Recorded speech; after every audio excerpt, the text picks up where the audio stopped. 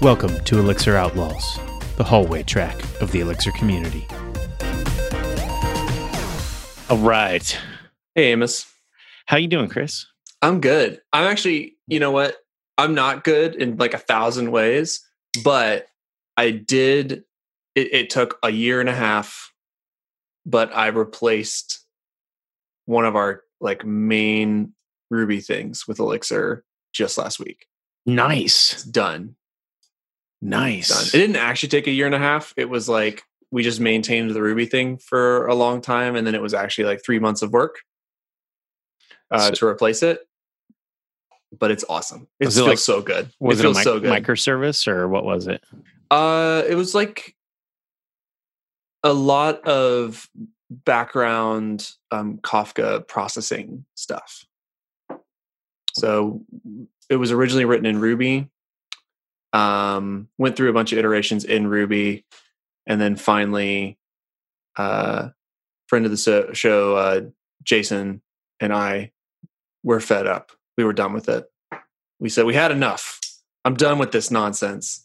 Give me a runtime that can do more than one thing at a time, please. And we rewrote it in Elixir into a runtime that can do more than one thing at a time. What was the process of rewriting? Because I have a few of those things and I have lots of ideas about how to approach it. So I'm wondering how you approached it. Yeah, that's a great question. That's a really, really good question. Because I think most of the time, everybody will tell you not to rewrite stuff, which is, that is, there's reasons to not rewrite things. I mean, it was like a no-brainer for our case. What if I call it replace instead of rewrite? Yeah. Well, yeah, I think, improve upon. Like there's all these ways to talk about a rewrite without using the term rewrite. And in fact, like we did somewhat rewrite the thing, but we also made some substantial improvements. And the way that staggered, which I think is the real question you're asking, like how do you go about doing something like that? It required many, many, many phases. In fact, the actual code is not what took us like 3 months to do. It's the rolling it out piecemeal such that you don't break everything that requires the 3 months to do. And so the way we staggered the work is we actually had a bunch of things that we did in Ruby before we ever started like moving it to Elixir. So we actually made a bunch of changes in the Ruby code. Can you elaborate on that, or is it? Yeah. So internal? We essentially did a bunch of pre-work. And the reason we did all the pre-work is because I am a huge believer in the idea that if you want to replace a service or a thing with another equivalent thing, but in a different language or a different runtime or whatever, mm-hmm. you first have to like do the replacement and then do the improvement. Like those have to be two distinct steps. And you can't really actually do the improvement until you've done the replacement part. And and it goes back to stuff that we've talked about on the show before, which is kind of akin to like API design. And it's also partly why I feel like it goes back to the whole notion of why I think non-breaking changes aren't really like a thing. And like, changing only the internals of a thing allows it, mm-hmm. is like opaque to the rest of the world. It's partially why I think that's not really a thing. Because what inevitably happens is that you attempt to replace the thing. And even if you just do a one-to-one translation into your new runtime, into your fancy new runtime, you're still going to screw stuff up, or the semantics of certain things are going to be wrong or whatever. Mm-hmm. And it's going to turn out that all the other consumers of that service or those messages or whatever were dependent on the broken behavior, on the like thing that wasn't correct. They're like, they've worked around that system, right? So if you change the payloads, right? If you change the Kafka payloads that you're producing, even if it's right now, you have potentially and probably broken the consumers of it because they're not anticipating it being correct. they've actually built their systems such that they anticipate it being incorrect. So I'm a huge believer in the idea that if you want to improve something, and by improve it's like, well, we want to get this into Elixir, and then we're going to be able to like run this massive concurrency thing and like do batch processing and, you know, be really like highly parallel and concurrent. You actually can't do any of that work until the old thing's dead. The old thing has to like be completely replaced before you can do any of the improvement. And so I've been known to do things like replace a service and have it be less good, even though it's in Elixir. Like do the wrong thing intentionally just to be completely backwards compatible with the old thing. It's like Because if you try to, are you saying bug for bug, or are you saying like make it slower? yeah, like make it slower, like do it like more inefficiently, or do the wrong thing and like leave notes where it's like, this is incorrect. This shouldn't be how this is. Now that we're seeing it with like the fullness of being able to look at the entire system and really understand it.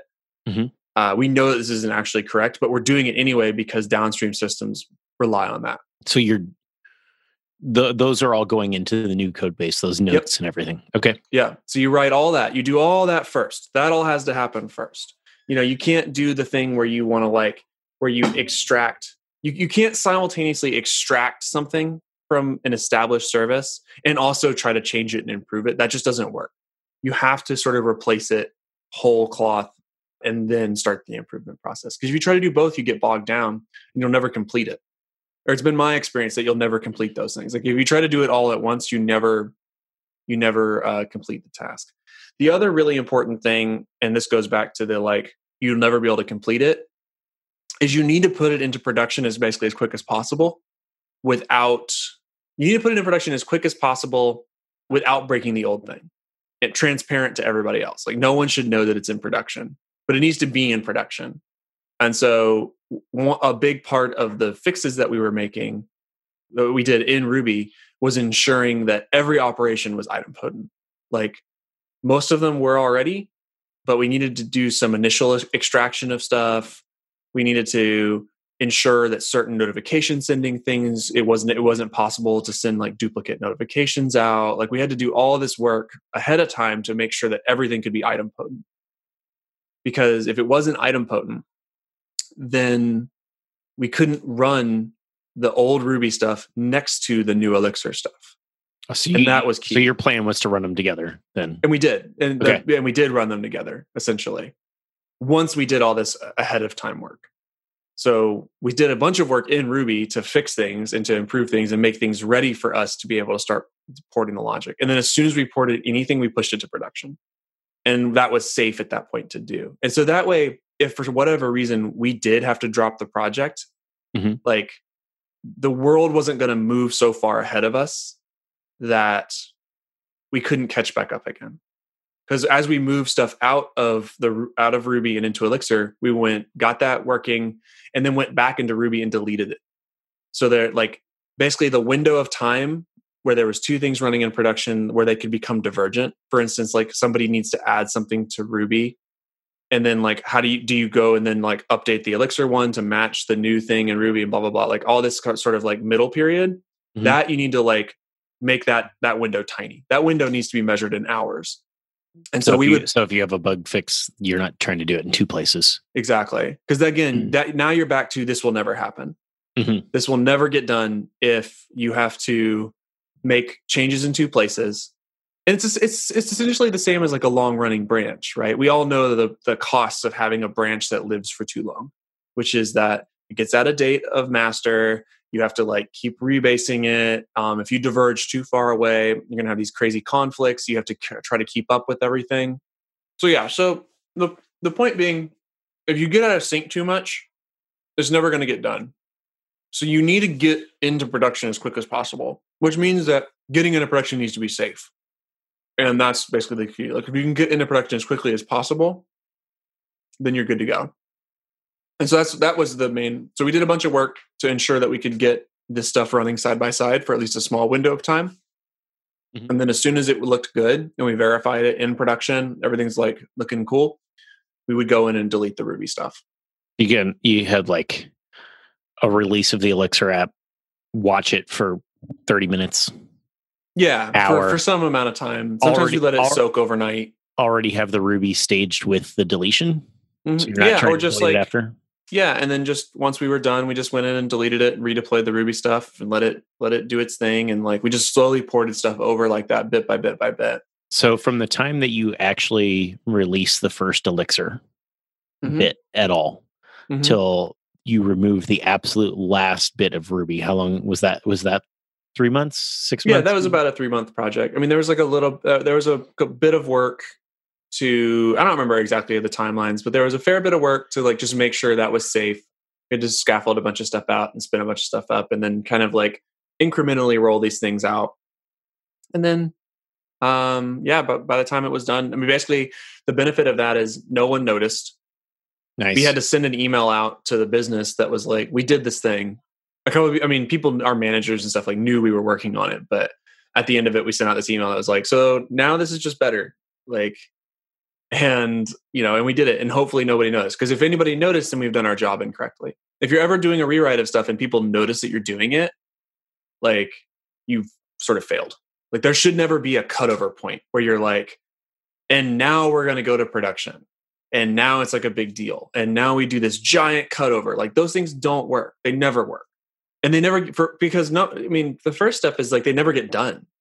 If you attempt, if your plan is we're going to take 6 months and rewrite this thing and then take all of our traffic and point it at the new thing. Mm-hmm. Well, first of all, that's never actually a project that's going to happen. You're never going to get that project done. Second of all, even if by some miracle it does get done, and in like it'll probably take double the amount of time that you say it's going to take. Once you get it into production, it'll be broken. Nothing about it will work, and everyone will notice what you're doing. And you failed at that point. Like that's not acceptable as far as I'm concerned. Mm-hmm. So you have to think of it as, how do we get this out today? Like what's the step one that we can take today to put this into production? Because it has to live in production, and we have to be able to cut over incrementally. We have to, and we have to minimize the possibility of failure. We have to minimize the possibility of users seeing that failure. All those things, especially if it's something critical to your business. And let's face it, the only reason to rewrite anything is because it's critical to your business. Right. The stuff that doesn't get rewritten is the superfluous stuff that no one cares about. You only rewrite stuff that ends up mattering, because that's the stuff that everybody's touching. Everybody needs to depend upon. It needs to be more reliable, all that kind of stuff. Unless you just are really bored, you're not going to go rewrite, the widget service that no one uses or gets like 10 requests every couple of years or something like that.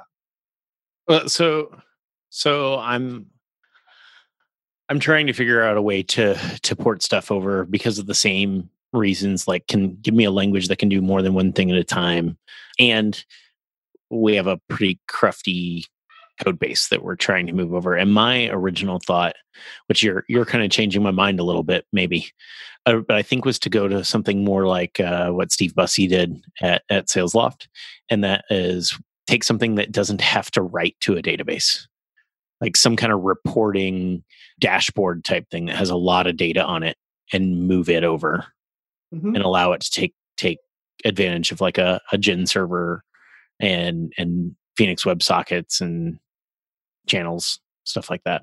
But if that can work as well. I mean, but there's lots of ways to do it. The moving processing over though is probably the bigger bang for the buck if I can figure out how to do that, because a lot of stuff that we want to be doing in more parallel fashion. Right. Yeah, I mean, the tricks are always going to be, I actually don't think it matters too much what you pick. It matters a lot how you choose to do it. Mm-hmm. And so obviously if you can pick a problem that fits this shape, which is like you can put some sort of proxy up in front of all your calls. Let's say it's a web service. You can put a proxy in front of that. And actually as part of this, we did have a service that we needed to hit, a web service we needed to hit. We actually did extract that functionality as well as part of this whole big thing. And so literally like one of the first tickets we did is we went into our front door API and added, well, it's a little library. It's based on scientists that GitHub maintains. I I wrote a version of that for Elixir, but it basically allows you to execute 2 code paths concurrently, but always returns the result of, your control, like the thing that you want to maintain. But it does things like compares the response time, and then it also compares the result from both of them. What's this called? It's called Alchemy. And it's open? Yeah, it's on my GitHub. It's like the first thing I ever created for Elixir. Nice. But it lets you do things like compare the results and filter the results and that kind of stuff. And so that was literally the first thing we did. And the other service wasn't even really alive yet. It had like an up-in point. So it's like Oracle property testing for production. In production. Yeah. I like it. Exactly. I like it. So we just had it short circuit out of our new thing and just always return the good thing. But we put that in production immediately because then it was safe. It was totally safe to deploy our new service. And we could literally track in a Datadog graph how close we were getting to correct. And for certain things, nice. you're going to get, for certain things, you got to be fuzzy, because there's timing involved and there's asynchrony involved. And so you just got to be close. So we did a lot of like close checks, like how close are we getting? So you mentioned Datadog. Do you think that having metrics, telemetry type data in the old and new is like a prerequisite? Oh yeah. You need to be able to measure all that stuff because again, it's not really, I mean, maybe it is for your use case, but it's probably not acceptable to roll out a brand new service and then double the latency. Well, okay. You know what I mean? That kind of especially if you're doing a service, especially. Yeah. Well, and for background processing with Kafka processing, one of the main things we wanted to do was decrease error rates and increase throughput. That was a major reason we wanted to do this. Because there was stuff in Ruby, man. Like I'm so over it. Ruby is such a joke. And the tools around it are such a joke. Like that, as long as that thing has run in production, if it ever dropped a database connection, it couldn't recover from it. I've never seen it be able to recover from it. We've run into that. How is that not a solved problem? Yeah. We have, what in the world, team? If a writer goes down and a reader is promoted to a writer, the whole system stops working. I've seen it multiple times, and the only solution is restart. Yeah, restart the entire Ruby your VM. How we tried. I read so much active record source code trying to figure out how that crap worked, and that was impossible to see. Our only thought is we put a catch at the top level of the system. Yep. It says if I get a MySQL error, disconnect and then reconnect. Yep. But with Active Record, I think that you have to do that with every model. Oh, yeah. Okay. So let me tell you all about adding giant amounts of try catches around everything and then including the same 4 lines everywhere, which is drop the connection, force it to reconnect, make sure you catch that error in case it can't reconnect. And so you don't retry in like a crazy loop and then blow the whole thing up. Yeah, let me tell you all about how that. I literally, we spent so long just trying to get Active Record to reconnect to databases that we eventually gave up. But we just can't do it. It's actually impossible, as far as I can tell. Every permutation of try, catch, rescue, Active Record, no SQL error thing. Oh my gosh! I was at my wit's end. You just need to tell your container. It's staggering to restart. It's actually staggering to me that it's essentially an unsolved problem. How do people run this crap in production? I don't know. I don't know how I did it for so long either. And I remember running into those problems, and we had stuff set up to do what you said. Like if you get a MySQL error, just exit, and then we had something like a Monet that would restart it. Yeah. So that's fixed. And then obviously the other benefits are our throughput's, way higher now. I mean, we have tail latencies in the Ruby consumers that would just be milliseconds, and for inexplicable reasons. I don't know what happened. Had tons of memory bloat. We had to constantly restart the things. It was just a total mess. And beyond that, at the end of the day, none of us, the people who really knew how to write Ruby at Bleacher Report are gone. We're essentially an Elixir shop at this point. We know how to write Elixir.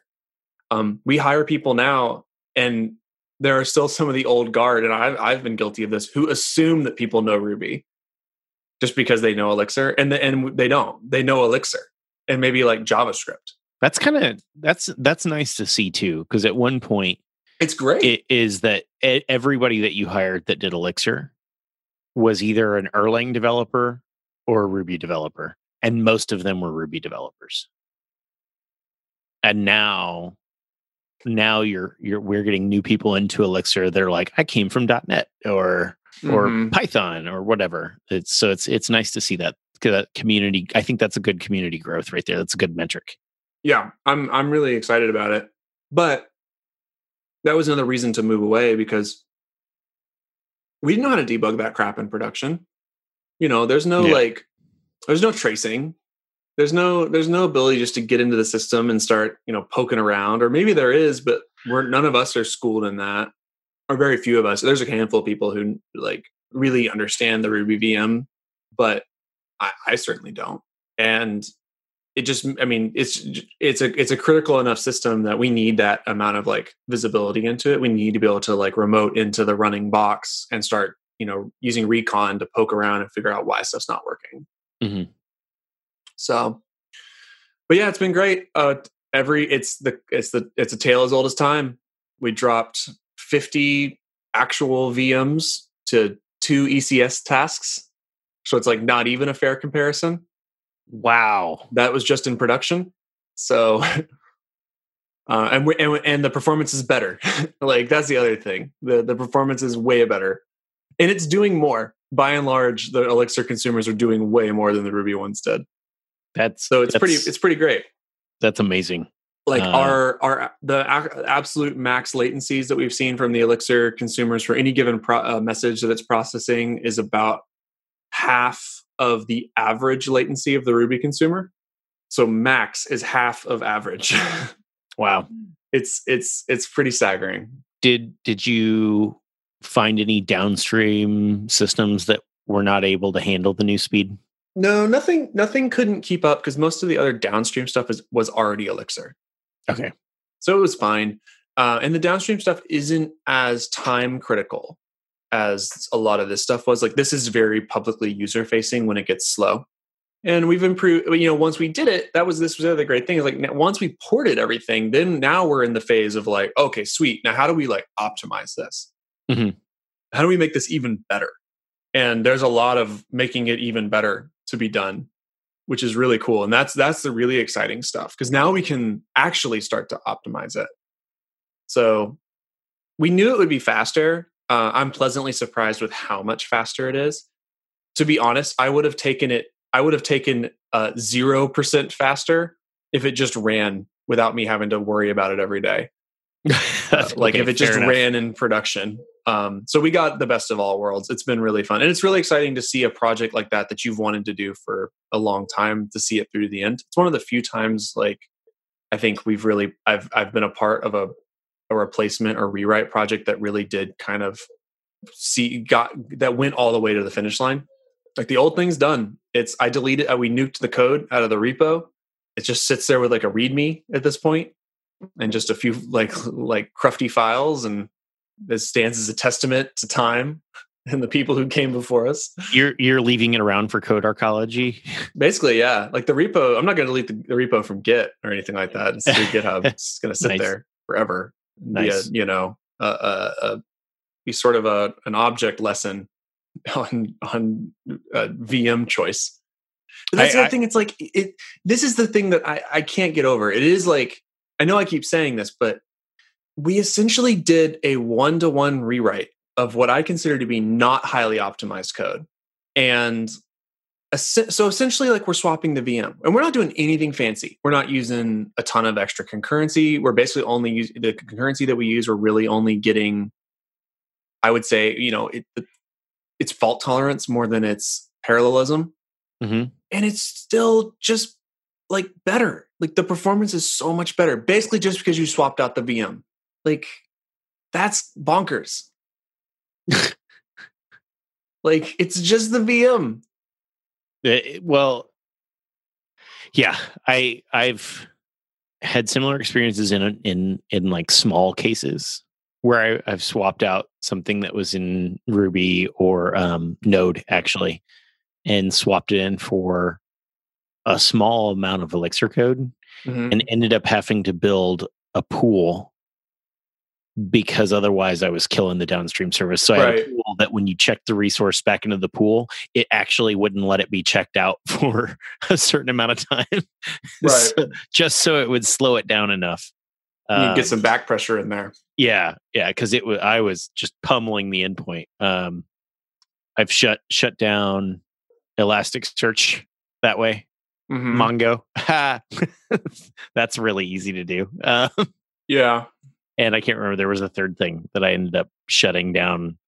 I was like, look how much faster this is going to be. No, it wasn't faster because we killed the downstream thing.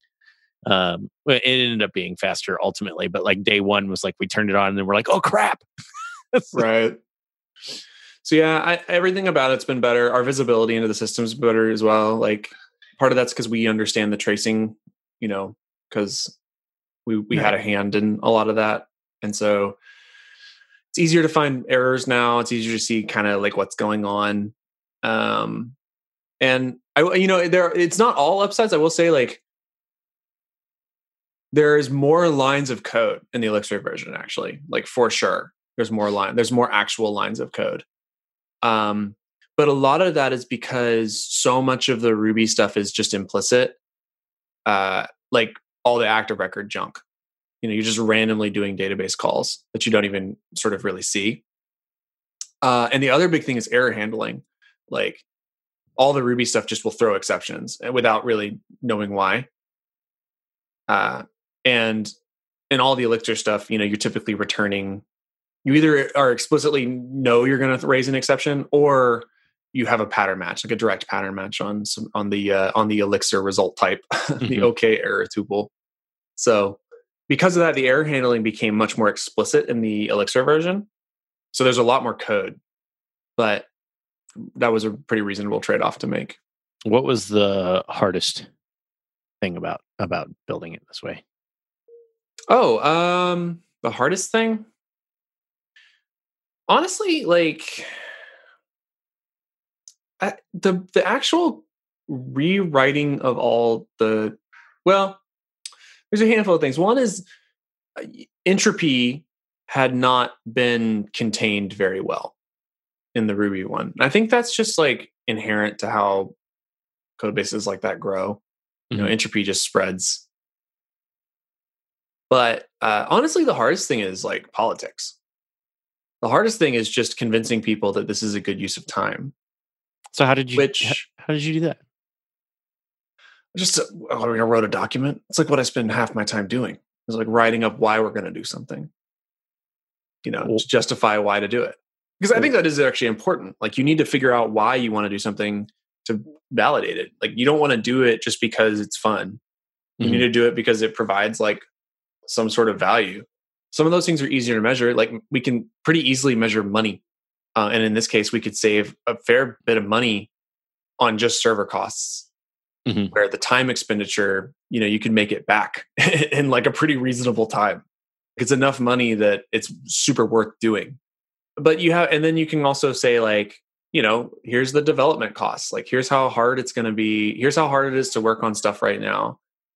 We believe that we can make it easier for people to work on these things. We believe that we can make it easier to test and to deploy to production and to deploy to all of our staging environments and all these kinds of things, all these benefits, right? So it's a real big, if you can show people actual wins, right? And show them a plan. And I think really plot out what the steps are going to be. It's funny, like when we first showed people our plan, which was like a mini step plan, right? Like because again, it goes back to the idea that I have, which is you have to do this in chunks. You have to do it in safe ways. You have to take the time to make sure that no one's going to notice you did it. I was literally told by someone higher up that was the opposite of what we needed to do. We needed to make a huge deal out of this and get everybody like aware of it and all, and like we needed to do one big cutover and all this kind of stuff. And I was like, that's never going to work. So I'm just not doing that, because they saw the list of 10 steps and then, we're like, that's going to take too long. We'll never get buy-in to do this. That person's not with the company anymore, so I don't feel bad maligning them as I'm doing right now. You didn't say their name, so we're good. No, I'm not going to, of course not. That'd be terrible. I'd be a jerk. But luckily, like, other people trusted us that we were on the right track of how to roll this out. And so having that plan in place is really, really important. Having actual tangible metrics of like why we should do it is really important. And I think the big thing, and I think this is a thing that people overstep a lot because it seems obvious to the people sort of in the middle of it, is you need to quantify what success looks like. You need to be able to show people, like, if we do this, here's how we'll know we are successful. And here's how we can literally measure that success. And so it might be saving a bunch of money on your AWS bill. It also might be throughput, or it might be whatever, like whatever metric you want, whatever key metric you're trying to optimize for. But you do need a way to sort of say, we will know we're done and successful when this happens. And that goes a long way towards putting people's minds at ease. So do you get down to the nitty gritty when you specify those goals? Is it like, we're gonna lower our AWS bill by at least 5%, or is it like, we are going to hit this number? I don't know. Maybe at least 5% still that. Is it I'm just going to lower our AWS bill, or is it I'm going to lower it to X? I think if you're talking about measuring success, you need to be pretty specific about what it is that you're actually trying to achieve. And in certain cases, you may not know. For instance, like, we knew we would have better performance. We didn't know how much. And so we were pleasantly surprised by how much we could save. Well, and we figured that out pretty quickly. Basically, once we had the first little bit of it done, we could kind of, extrapolate out, like, how hot are we running right now? How much, what's like, are we going to be able to, like, have X number of throughput per compute resources, et cetera. And like, we could do that math to find the sort of the line of how much money we think we're actually going to be able to save. And that took a little bit of pre-work. Like, you can't just guess at those things. Like, that's not useful. You need to actually go and try to measure it and do a real benchmark and find out. But, once we knew that, we could actually say, like, we're going to save X number of dollars. So you have to do a little bit of work. I think it's really worth doing that because it validates, not everything needs to do this. Like, some things are small, right? Some things you just, it doesn't take much because you can intuitively understand it. But when you ask for 3 months, when you ask for an entire quarter of your fiscal year to go work on something, you need to be able to provide value. That this is just the name of the game, whether you like it or not, right? Like, whether I don't like capitalism, but this is part of the game, right? Like I also want to build cool stuff, and part of building cool stuff is showing that, like, what you're going to do has value. And the more specific you can make that value, the better you're going to be. Like, don't make crap up, but show people that show them some sort of success metrics, right? Which is hard. That's the hard work that's not fun. It's hard knowing, like you said, that you're going to probably be more performant, but how much? Right, exactly. And that's really hard. That's hard to come up with without writing it. Like, you could show them a Hello World app in Rails and a Hello World app in Elixir and be like, here's the times, but that doesn't necessarily extrapolate to we're processing files that have 1 million lines in them. Well, it's really hard to quantify stuff like this. Code base is going to be easier to use. It's going to be easier to do development work in. That's really hard because that's 100% subjective. Like, not questionable. That is a subjective metric. Unless you're me, and then it's objective. It's an objective truth. So you have to find stuff that's, like, slightly more quantifiable. You can certainly list those as benefits. Like, we believe that we can reduce the amount of complexity by X things. This goes back to the idea of not using weasel words like refactoring. Like, just like actually say what you're going to do and say why you think it's going to be beneficial. And then people can choose to believe you or not based on their own subjective measurements of the thing. But the more objective things that you can get, like, we believe we can hit this throughput. Those are really tangible things. So unless one of your success metrics is like, I have this new employee and they're going to get up to speed and be able to ship features within a week or whatever. You know what I mean? Like that's a thing you could write down. It's going to be hard probably to craft that. It's going to be hard to execute that plan. I think I have definitely seen in places where one of the things that you can write down is you're going to be able to keep your staff. Mm-hmm. Like Mm-hmm. because they all want to leave. Right. And right. you need to hand them a carrot. Mm-hmm. And hopefully it plus that has all these other benefits too. Like performance, stuff like that. Like the old code base is so hard to work in that nobody wants to be there. And they all have an interest in this new thing that also has all these benefits over the old one. So if you do that, you'll probably keep them and get the added benefits. Mm-hmm. I mean, we definitely included the fact that most of our employees don't really understand Ruby at like a really deep level as a reason to do this for sure. Yeah. It's not a success metric per se, but it's like, I don't know. Like I am a firm believer in that you should use your favorite tools. Like you should use your favorite hammer to hit most nails. Right. Even if they're not nails. Because I mean, like screw with a hammer. That's fine. I don't know. I've probably said this anecdote before, but one of my favorite professors from college had this thing. I mean, he was filled with he was actually more filled with anecdotes than any sort of actual sort of teaching. I learned a lot of anecdotes from this dude, but he was rad, and he would totally like talk to you in very real language about what it was like to be a real engineer. And one of the things he would always say is, if you give me a big enough engine, I'll make this building fly. And I think there's like a lot of wisdom in that, in that you can pretty much make whatever tool you want work. And what matters so much more than the tool is your excitement and energy, and your team's excitement and energy, and their knowledge, how much infrastructure you have around that specific tool. Like you could totally make it work. Like if we were a different company with a different team, we would have made a Ruby work. Not a problem. Yep. Lots of people make Ruby work and they run it at really high scales. So I'm completely convinced that somebody could have made those Ruby systems function. That's not us. Like we're not the team to do that because none of us care. None of us like Ruby, or the ones of us who do are completely fine replacing it, like have no love for it in as much as they're not like ready to get in and like fix the Ruby code. Mm-hmm. We were all very excited about it being an Elixir. That's our team makeup. And so it makes sense for us. It just so happens to be that this is a good fit for Elixir as well. But there's plenty of things that we do with Elixir that aren't good fits, quote unquote, for Elixir. But we do them anyway because that's the tool that we understand. And that's the tool that we like. And at the end of the day, it doesn't matter. Like Slack makes PHP work. Slack's like PHP is not on its face a good fit for a real-time chat company. Is that why my Slack is broken all the time? Well, I mean, here, I cannot say. But I'm just saying, like, there's plenty of, GitHub runs on Ruby. Like, Pinterest ran on Python for a long time. Facebook had to build their own, VM compiler. Yeah.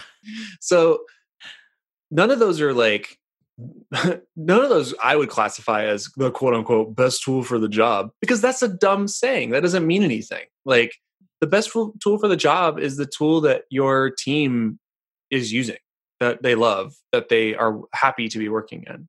And of course, yes, languages and VMs have trade-offs. They all have different characteristics, and those do matter. They're like an order of magnitude. Those differences are an order of magnitude less important than, does your team want to use this every day? Like, it does not matter that Java is faster at math than Erlang is. Like, if your team hates Java or hates any of the languages that run on the JVM, or if your team doesn't know how to tune JVMs, or if you have no like experience with JMX metrics, or like, there's all these reasons to choose things. Mm-hmm. The capabilities of the VM are certainly in that list, but they're so much less important than my team wants to do this. The whole team is excited about this. Like if you've got a whole team of people who are excited about something, that is your choice. There is no other choice because they'll just figure out how to make it work. Nice. Yeah. That's my feeling on it. So for us, it made total sense to replace it in Elixir, and we're much happier. It just so happens to be that Elixir is like really well suited for this problem as well. So it ends up working out. I'm at this point where I'm just like really happy for you. I can see in your demeanor that you're better. I needed a win. I needed an emotional victory. And I feel very fulfilled that it's now kind of it's happened in the past week. You sort of needed that emotionally. Well, congratulations to you and Jason Stewart and everybody else over there at Bleacher Report. It's been good. It's been we're very, very happy. Good deal. I don't really have anything else for today. I don't know if you have anything. We are keynoting. No. Yeah, we're going to be at ElixirConf virtual ElixirConf EU, right? I'll be. I don't know if by the time this comes out it'll matter, but I'll be speaking at Codebeam Virtual, which is on the 28th of May. So won't be out by the time that might be coming out the same day. At which point, it might be slightly too late. Whatever. Find the recording if it's past. And virtual ElixirConf EU is.